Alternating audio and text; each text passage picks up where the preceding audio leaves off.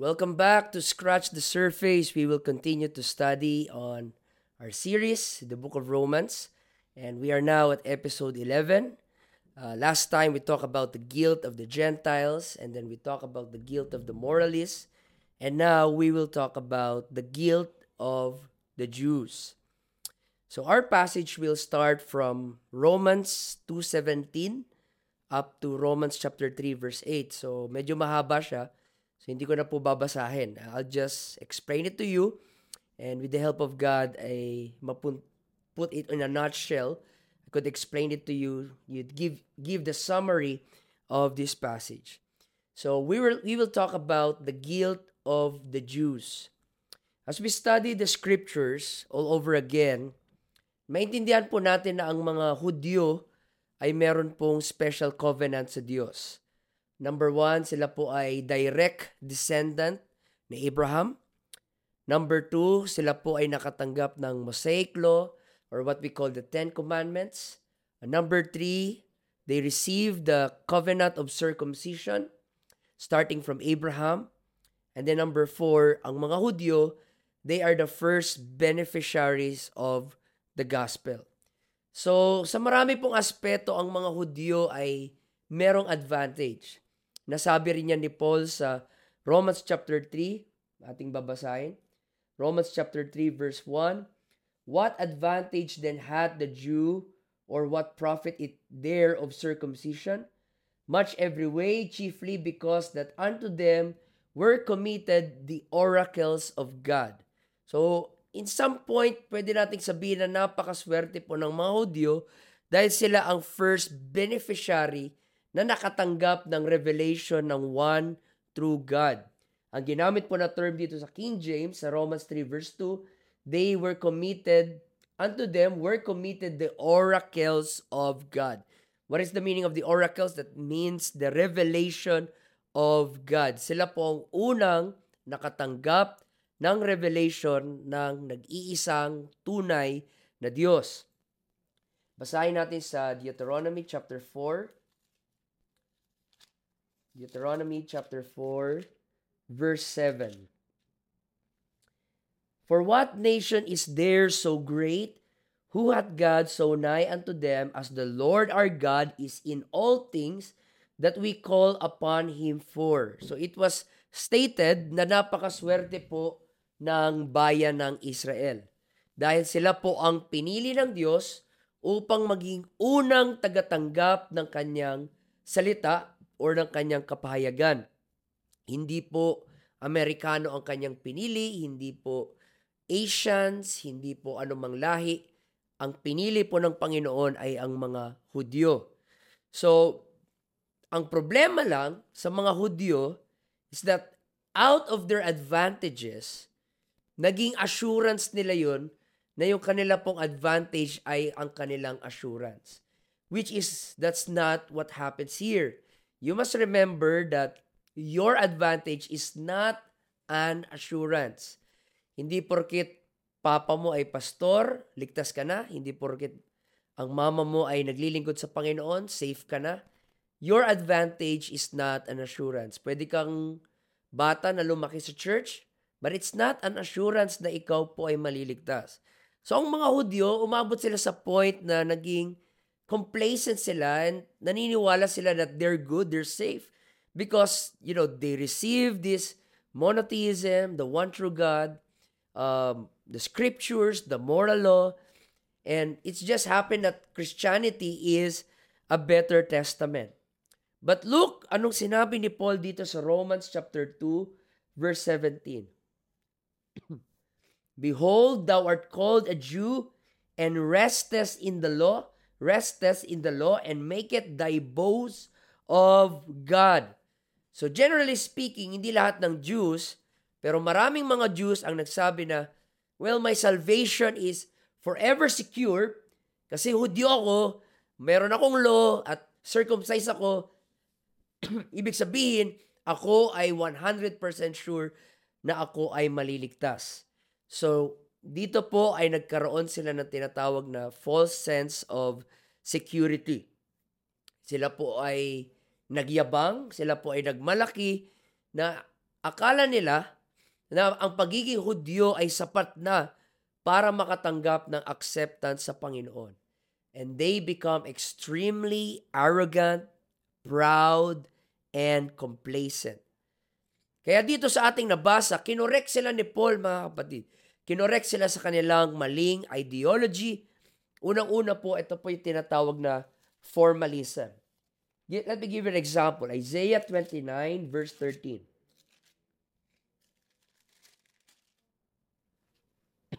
Isaiah 29:13. Wherefore the Lord, for as much as these people draw near me with their mouth and with their lips, do honor me, but have removed their heart far from me, and their fear toward me is taught by the precept of men. So what happens here is that ang mga Hudyo, ang kanila pong paglilingkod sa Diyos is for formalism's sake. Naging religious routine na lang ang kanila pong paglilingkod. They have these ceremonies, they have this law. So ginagawa nilang yun bilang routine, pero wala silang intimate relationship sa ating Panginoon. So dahil po sa kanila pong arrogance and complacent, umabot na po sila sa tinatawag nating spiritual arrogance. Hindi man sila, let's say, immoral or hindi sila yung sinners na nabanggit doon sa Romans chapter 1. Pero ang problema ay yumabang sila at nagmalaki sila, nagmataas sila na tingin nila they are better than anybody else. Let me give you an example. Luke chapter 18, verse 11. Ito po yung kwento ni Jesus Christ. Isa pong Pharisee, sabi na Luke 18:11, the Pharisee stood and prayed thus with himself, God, I thank thee that I am not as other men are extortioners, unjust, adulterers, or even as this publican. I fast twice in the week. I give tithes of all that I possess. See, kahit sa kanyang pamaraan ng pagpipray, ay puro po pagmamalaki at pagmamayabang. Lagi ako nagfa-fast, lagi ako nagbibigay ng tithes, lagi akong nanalangin. So, umabot na po sa point na iniisip nila guaranteed na po yung kanilang salvation dahil po sila ay mga Hudyo. Ito po ang danger, mga kapatid, pag ikaw po ay na-lock up sa religion. No, there's nothing wrong with religion. Religion is good, religion is helpful, but it's very dangerous because it's possible na ang i-worship mo ay religion imbis ang ating Panginoon. And the Apostle Paul was telling the Jews, huwag kayong sumandal sa mga bagay na yan. Yan ang sinasabi ni Paul. Ang sinasabi ni Paul, hindi yan ang magliligtas sa inyo. Ang magliligtas sa inyo ay si Jesus Christ dahil siya lang ang dakilang tagapagligtas. Excuse me. Now, ito po yung argument ni Paul. Number 1, you are not a true Jew because of your lineage. Hindi porkit ipinanganak kang Hudyo, ay Hudyo ka na. Ang sabi ng mga Hudyo, nagmamayabang sila, we have Abraham as our father, so we are saved. But remember, nung nandito si Jesus, binasag niya po yung pag-iisip na yon. Basahin natin sa John chapter 8. John chapter 8, verse 39. Tingnan nyo anong sabi ni Jesus. They answered and said unto him, Abraham is our father. Jesus said unto them, if you were Abraham's children, you would do the works of Abraham. Verse 44. Tingnan nyo paano sila ni-rebuke ni Jesus. Sabi ni Jesus, hindi si Abraham ang father nyo.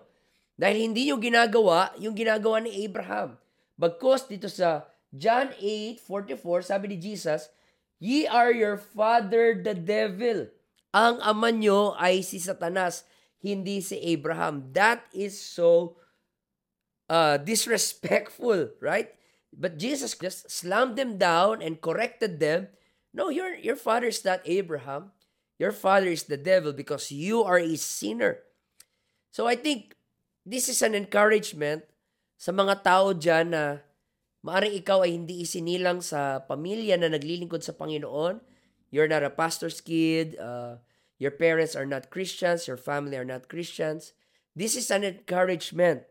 Your salvation is not based on your family, on your genes, on your family background, or your lineage. I myself, ako po, ay galing sa Christian family. I'm proud to tell that. Ang papa ko ay pastor, ang mama ko ay pastor, mga tito ko ay mga pastors, mga tita ko ay majority of them are pastor's wife, both side. Father and mother, lumaki ako sa isang pamilya ng mga pastors, not only pastors, but great leaders and mighty preachers of the Word of God. But here's the catch. Alam niyo anong effect nun sa aking salvation? Wala. Wala pong kinalaman yung aking salvation just because my family are Christians. No. I must build my own altar. I must have my relationship with God. I must develop a personal, intimate, lively, dynamic relationship with God. The prayers of my father is an advantage. The faith of my mother is an advantage, but they are not an assurance. So that's what happened to the Jews. They think that their advantage is an assurance. Always remember this, church. Wala pong makakapagligtas sa iyo. Not your family, not your church, not the organization. The only thing that will save you is your relationship with Jesus Christ. The centrality of our Christian faith is in our relationship with Jesus Christ. Argument number 2. You are not a true Jew because of You are not a true Jew because you have the law. Okay? Just because natanggap mo yung law does not imply na ligtas ka na.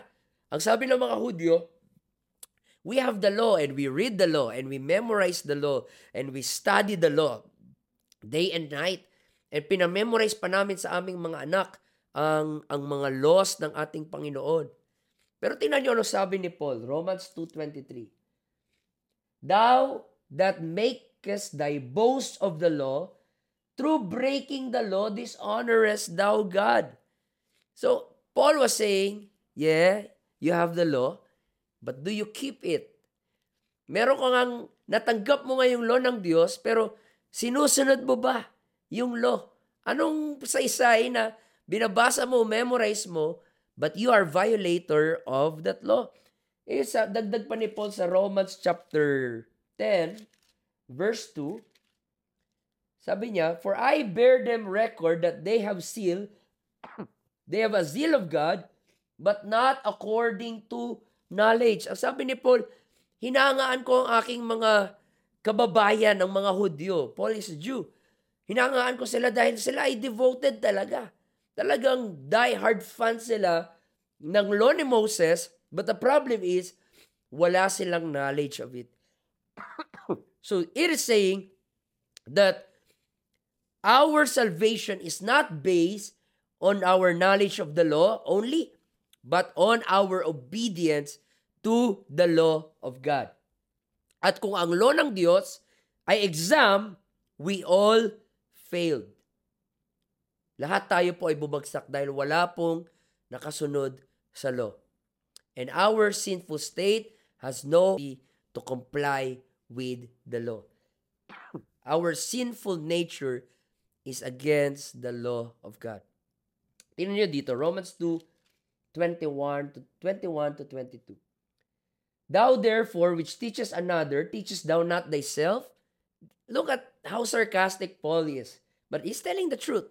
It's hurtful, but he's telling the truth. Sabi niya, ang galing niyo magturo sa iba, pero kayo ba sinusunod niyo? Ang galing niyo mag-preach sa iba na huwag magnakaw, pero kayo ba hindi nagnanakaw? Sabi ni Paul.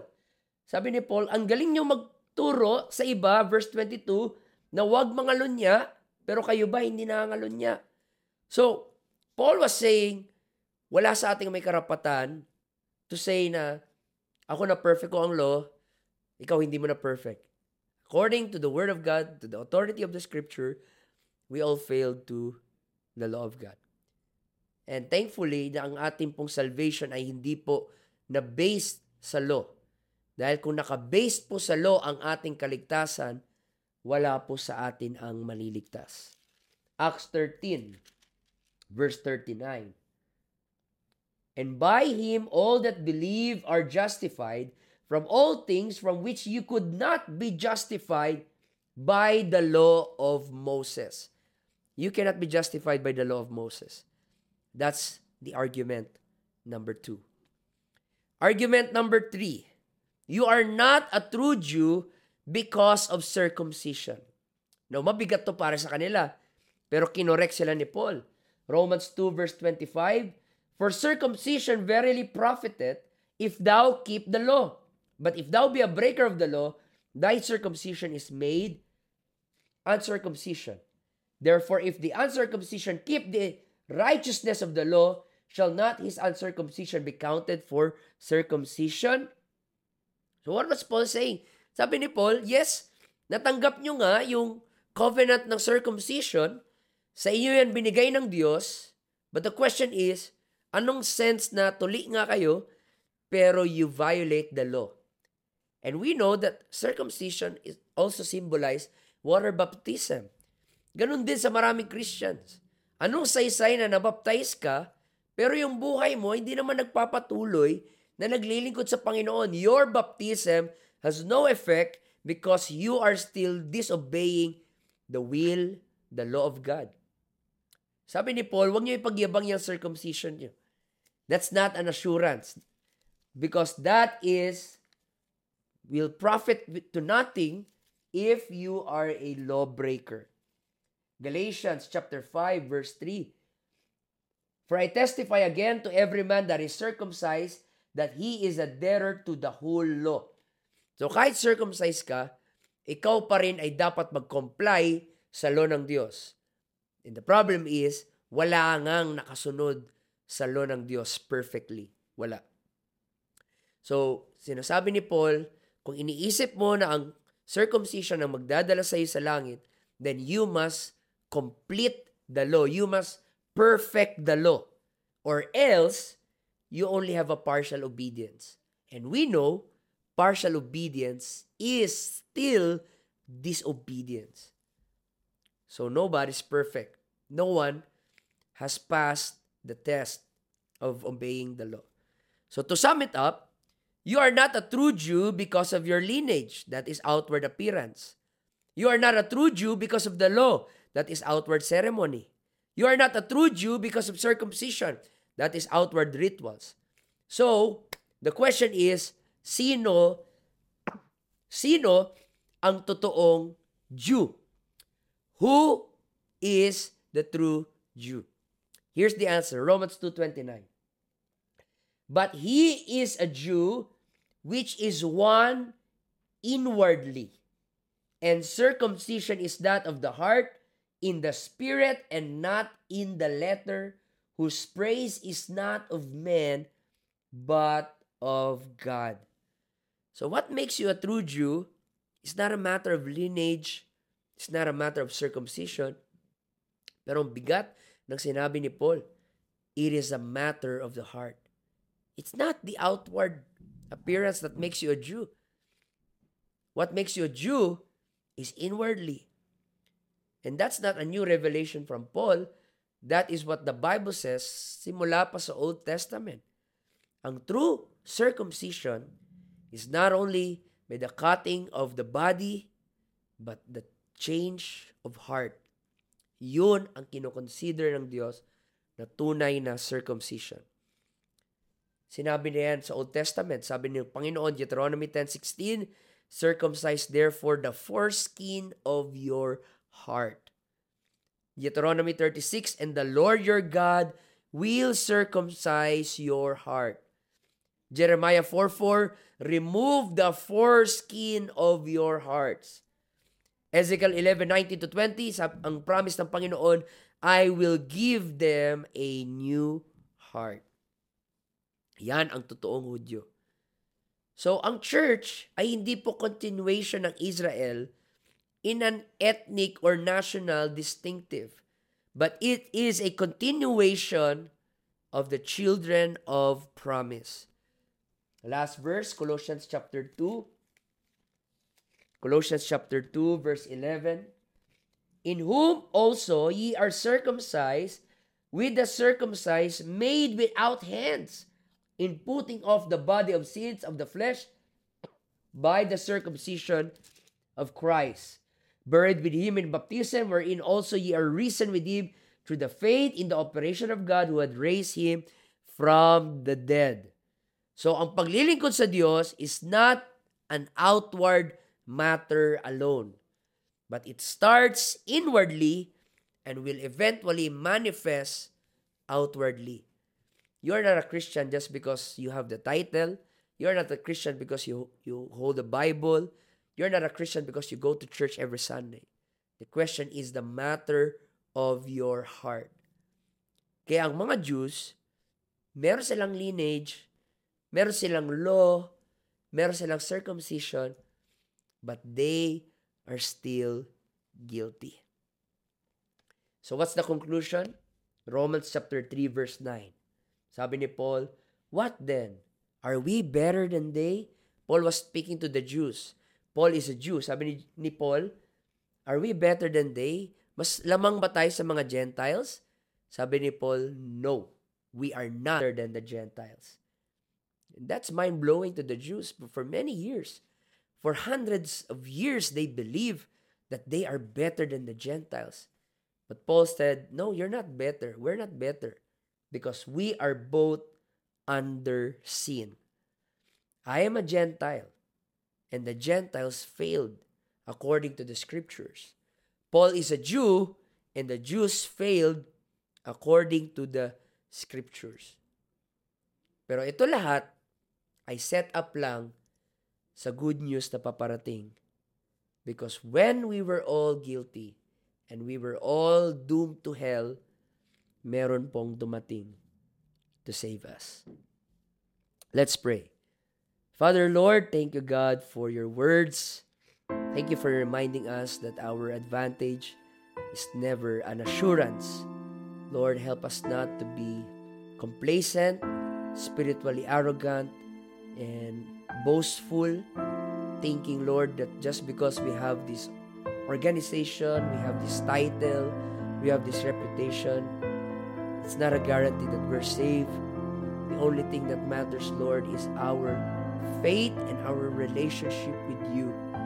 Lord, teach us to have a real and intimate relationship with you.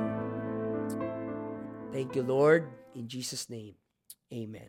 Thank you for listening, friends and buddies. Please like and follow our Facebook page and subscribe to our YouTube channel, Scratch the Surface. Bye!